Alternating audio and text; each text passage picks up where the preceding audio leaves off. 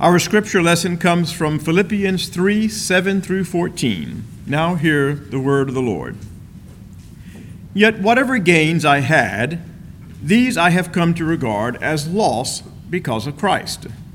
More than that, I regard everything as loss because of the surpassing value of knowing Christ Jesus my Lord. For his sake I have suffered the loss of all things, and I regard them as rubbish, in order that I may gain Christ, and be found in him, not having a righteousness of my own that comes from the law, but one that comes through faith in Christ, the righteousness from God based on faith. I want to know Christ and the power of his resurrection and the sharing of his sufferings by becoming like him in his death, if somehow I may attain the resurrection from the dead. Not that I have already obtained this or have already reached the goal, but I press on to lay hold of that for which Christ has laid hold of me. Brothers and sisters, I do not consider that I have laid hold of it, but one thing I have laid hold of, forgetting what lies behind and straining forward to what lies ahead.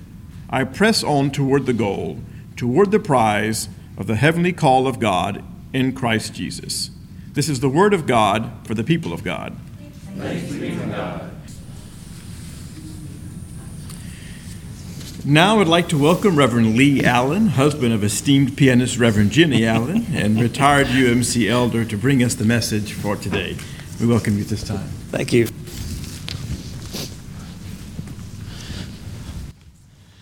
Well, I have to tell you that it is dangerous to allow a retired preacher who doesn't get to preach very often the opportunity to preach. I will try to keep it with under an hour or so, if y'all are okay with that.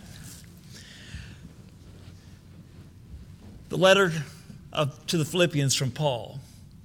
I don't know about you, but I have favorite passages in the Bible. Passages that I can read over and over again, books that I can read over and over again because of what it tells us about our faith, what it tells us about God's love for us, what it tells us about what God promises us. And the book of Philippians is a book like that. It's a great book. There's so much joy in the book, so much great information about how to live out the Christian life. And if you've not read Philippians lately, it's like 4 chapters long. It's an easy read. I would encourage you during the week just to read it, maybe read it over and over again during the week, because there's so many wonderful treasures there. Part of what I appreciate about this particular book in the Bible is where Paul was in his life at that time. He was older. He was in prison. He had had all kinds of experiences as a follower of Christ, as an evangelist, as a preacher, as a teacher. And in this book, we hear Paul, even though he's in prison, it's one of the most joyful letters in the Bible that you'll find. But I like thinking about Paul being an old man because I think I've entered that territory. I turned 70 in January. And not long ago, I was walking around with my dog in the afternoon, and I looked down, and I had 2 different shoes on. One had laces and one didn't. And so I foolishly posted it on Facebook and said, I have arrived at old age. Well, Paul was at the end of his life, and his life had certainly been an adventure. He was way past what we might call retirement age, but what I love about Paul was he didn't see his life of ministry as being over. You know, Methodist ministers, other pastors, we reach a point where we either retire by choice or they tell us we need to. And that sometimes is just the end. Some pastors see it as the end of their service, that they can just relax and enjoy life, grandkids and such. But really, there's no point in our lives where we stop being followers of Christ. There's no point in our life where we stop seeking God's will for our life about what he wants us to do. And so with Paul, he didn't stop. Even though he was in prison, he didn't stop. He said he would forget what was behind him, all his accomplishments, all the hard times, all the things that might hold him back, and he would still look ahead to the future, to whatever the next adventure was for him. In 1975, I had entered seminary, started reading more and more books. They require that in seminary. And as I was reading, one of the books I really enjoyed was a book by a man named Bruce Larson. And Bruce wrote a book called The Edge of Adventure, talking about our faith journey as Christians. And in that book, what he is actually saying is that there's always that growing edge for us. It doesn't matter if we're 15 or 90, that there's a growing edge, something for God to do in our lives, through our lives, to be the followers of Christ that he wants us to be. So we can make a choice. We make a choice either to be adventurous and try to be who God wants us to be, or we can quit. And there's a big difference in how that affects your life as a Christian. Even how it affects your life from day to day. I'm a Mobile boy. Grew up in Mobile and Selma, but Mobile's home. Went to Forest Hill Methodist. Lynn Alexander and I were in church together. And over those years, I've learned a lot of things about what it means to be adventurous or not be adventurous. But I was very fortunate that I had both my grandmothers here in Mobile. And when we lived in Selma, we would come back for a while every weekend to Mobile, or then it was every other week to see the grandparents. And seeing the grandparents, I had no grandfathers, but I had two grandmothers. So totally different from each other. Both had had extreme tragedy in their lives. One grandmother lost a daughter at 4.5 or so in a fire in the house, and the daughter died. So my dad had a sister who died at a very early age. And then her husband, my grandfather, who I never met, died in his early 50s. So she had a really hard life. But the way she responded to that life was to withdraw and to just pretty much stay at home. And she just wasn't very happy. Here's how, well, just an example. I was a hyperactive child. David's saying no back there. But I was a hyperactive child, and my grandmother, Allen, would not let me sit on the couch with her because I did this. But my grandmother Ruth was totally different. She had lost a husband to suicide. She was raising 3 kids of her own. She raised those kids, and then one of her children got divorced, and my grandmother took on the 2 grandchildren to raise them. Now, that's enough to make you sad. That's enough to make you depressed. That's enough to make you want to stay at home. But that was not my grandmother. My grandmother worked at Brookley. A lot of our relatives worked at Brookley. But my grandmother, both of them worked at Brookley. She got 2 weeks vacation in the summer. And during those 2 weeks, she had us come to her house. 3 grandkids. And she took us places.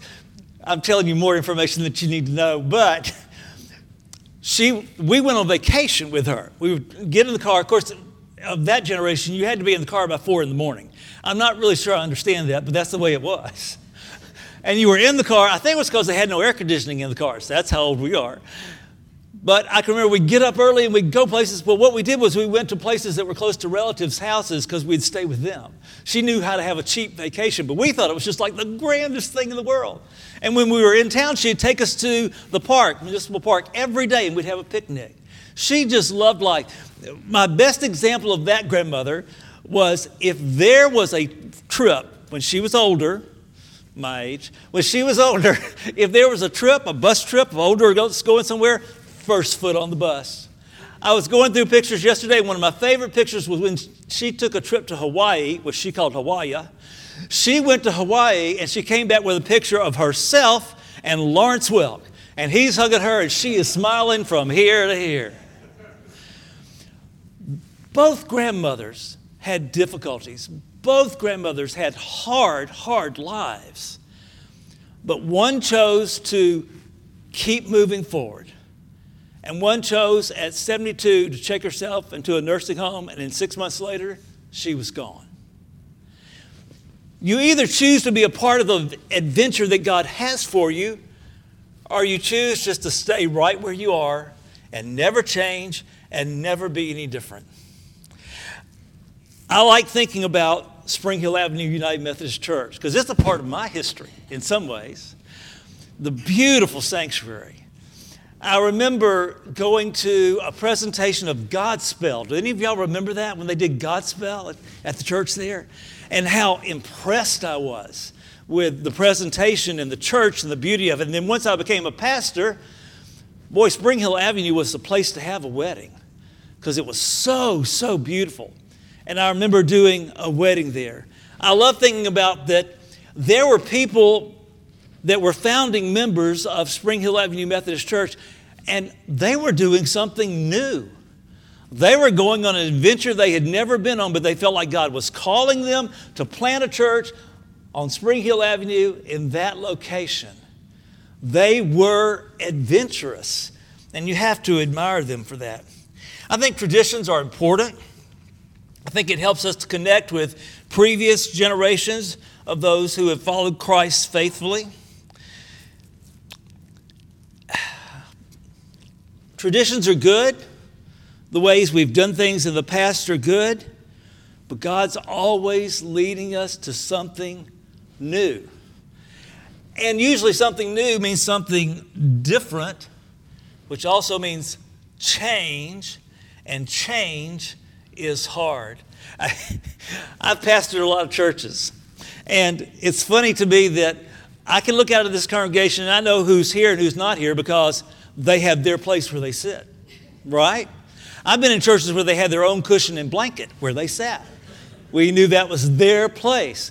And buddy, if you were a visitor and you sat in that place, you were in deep trouble because they were going to come up and look at you like you are in the wrong place, go somewhere else. We have traditions. We have the things we do, the things we know, the things we like. We don't like change. But the good news is, if we allow God to lead us into the change that He has for us, there's absolutely nothing like it. It's exciting. It's fun. It's joyful. You see God at work in yourself and you see God at work in others. The goal of a church, the goal of Spring Hill Avenue United Methodist Church, is to seek out God's will for this church in this time where we're located. And we don't know exactly what that looks like. But we ask God to lead us and to guide us into whatever His will is. Now, how do you know the will of God? How do you know what God wants you to do? Jenny and I have had the opportunity to teach lots of studies, Bible studies, book studies. And one of the best studies wasn't even a Methodist study. It was Baptist. It was by a guy named Henry Blackaby. And he said in this book, the book was called Experiencing God. And he said, if you want to know what God's will is, look around you and see where God is at work, and you join Him in that work. So if you see that God's doing something in your community, if you see that God's doing something in our city, we want to join Him in whatever that is.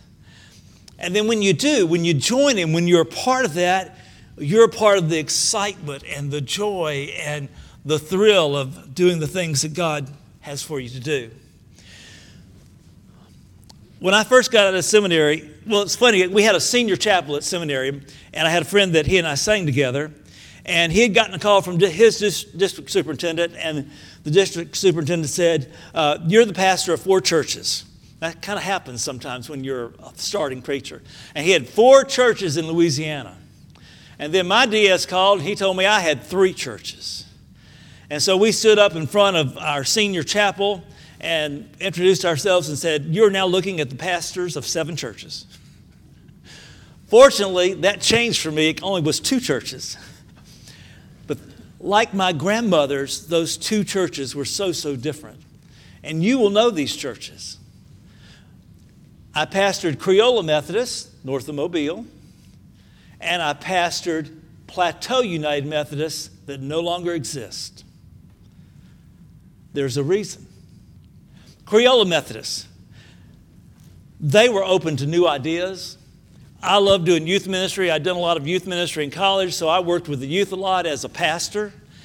And I saw a need for young adults to be more active, so I started doing some young adult activities, young couples with young kids. And that church just started to grow. And they were excited. We took a group of kids this was not a mission trip, to Disney World from Crayola. And if you know what Crayola is like, going to Disney World is a big deal. And while I was there, we were there 6 years. I tell people I started there single and I left married with 2 kids. You could accomplish a lot in 6 years. But we saw the church grow. We saw people get excited, more people coming to church, more people taking on leadership, more youth involved in the church, more young adults, because that church was open to the possibility that God had something new for them to do. Plateau was a lovely church. But by the time I got there, they were down to about 25 on Sunday morning and the same 7 on Sunday night. And they had a Wednesday night service, same 7 people. And these were the conversations I heard.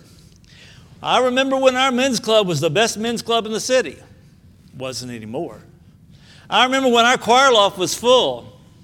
It wasn't anymore. I remember when we had a great children's ministry. They barely had any kids at all by the time I got there. And I had to think to myself, what's the difference between Crayola and Plateau? By the time I'd spent my 3rd year there, Crayola closed. Oh no, Plateau closed. Crayola is still there. Plateau closed. And it was because even though things were changing around them, all they could do was talk about how it used to be. What we used to have. They didn't go on the next adventure that God had for them. And so eventually they dwindled down to nothing. Change is hard. Change would have been hard for them. I think change was hard for Crayola, but the ones who chose to see that God still had a future and new things for them to do, they did that. My last church I served was Broadmoor United Methodist Church in Baton Rouge, Louisiana. I was associate minister. I really loved being associate minister because it meant I was not in charge. You know, Mike is going to, if he's a senior pastor the rest of his life, he's always going to be in charge, and I'll pray for him. But I was not in charge. What I did when I was there within a few months was I became the pastor of their contemporary worship service. Now, some of you probably would not want to attend that service. We had guitars and drums, and my sermon was on PowerPoint. But it was wonderful that that church had been very traditional for years and years. It had been what's called the flagship Methodist church in the Louisiana Conference.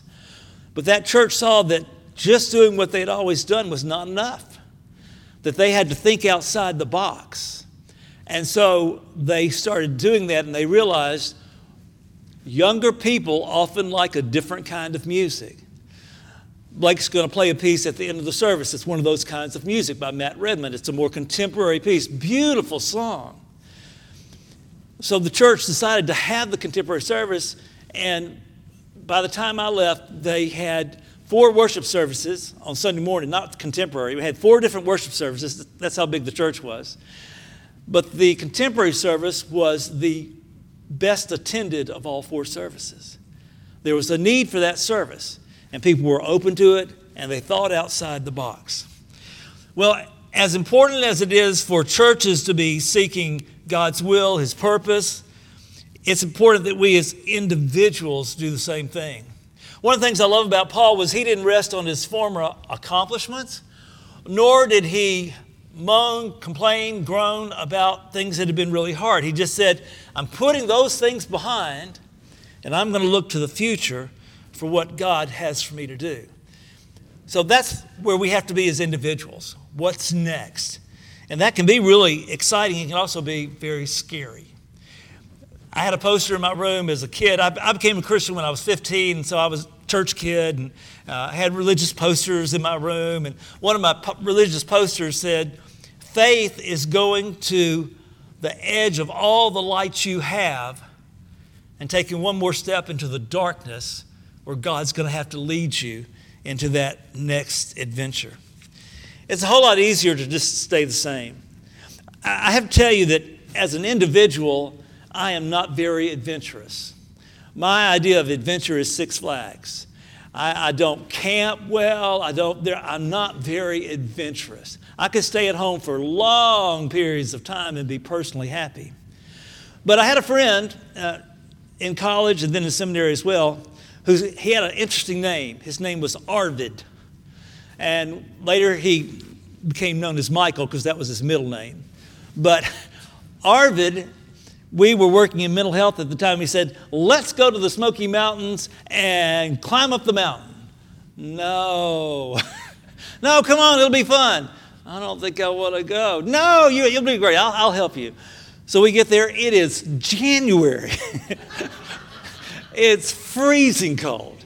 And he's got his backpack. I've got mine. I'm not happy. We're climbing up the hill. I'm in terrible shape, huffing and puffing. And he said, take your backpack off. I said, okay. And he started taking stuff from my backpack and putting it in his backpack so we could get to the top of the mountain, which we did. Our life in Christ is very much like that, like Arvid. Arvid was really a Christ figure in my life because with him helping me, carrying most of the burden, I could get up the mountain. With Christ helping us, we can do more than we can even begin to imagine as individuals or even as a church. Paul says in this same letter in Philippians, I can do all things through Christ who strengthens me. Well, I want to just tell you a little bit about my being in ministry and what that's been like for me. And if I gave just a short answer, I'd have to say, great. Ministry has been great. I've really loved it. When Jenny and I got married, after 3 years, we'd been in a church for 6 years. And I'm an ordained minister like Micah, doing this kind of thing, had my own church. But I felt like God was calling me into youth ministry. And so we got an opportunity to go to Panama City, Florida, and do youth ministry there. And after we'd been there for about 3 years, it felt like God was calling us somewhere else, but we didn't feel like it was in our own conference. Now, I know you probably don't know this, but there's politics in the church. Yeah. And so politically, for me, it was not a good move for me to say, I feel like I'm being called to Texas to do youth work there. But that's what we felt called to do, and it was great. It was the Woodlands, Texas. It was a great church. Had a wonderful time working with youth there. And then we did that for 3 years, went back to school for a while, came back to Alabama, and then at some point in time, we felt like we needed to be in Jackson, Mississippi. So as a Methodist pastor, you're really not supposed to do that. It makes you kind of a renegade. And remember, I'm not adventurous, but here I was, a renegade pastor, going to different conferences. But the great thing was, as all that happened, every one of those places, and finally Baton Rouge, was an adventure that I really believe God was leading me to. And because of that, remember I said when you're in the middle of God's will, there is peace and happiness and joy. I felt those things. Not that we didn't struggle different times in different places, but listening to God, asking Him to lead us and guide us, we got to be in so many different places. And good news, God's not through with us yet. We're here. And we love being here. And we see this church as a place where you are on the edge of an adventure. We don't know what it's going to be like exactly when we get back into the church. And we don't know exactly the direction God has for us, but I bet you it's something new. And I bet it's something different. We'll keep some of the old things, do some of the old things that are important to us, but God loves an adventure. And He loves to reach out to the community. And He loves for us to be Christ in the community. And I just want to encourage you this morning, as you think about your church, it's great. I mean, it's really great to talk about the Godspell presentation, the great choirs you've had, the great preachers you've had, the attendance you had at one time. But we don't really know what's next. And the only way we're going to know is to pray together as a congregation and to pray as individuals that God will lead us and show us. I want to encourage you this week, reread Philippians. Be open to find where God's at work.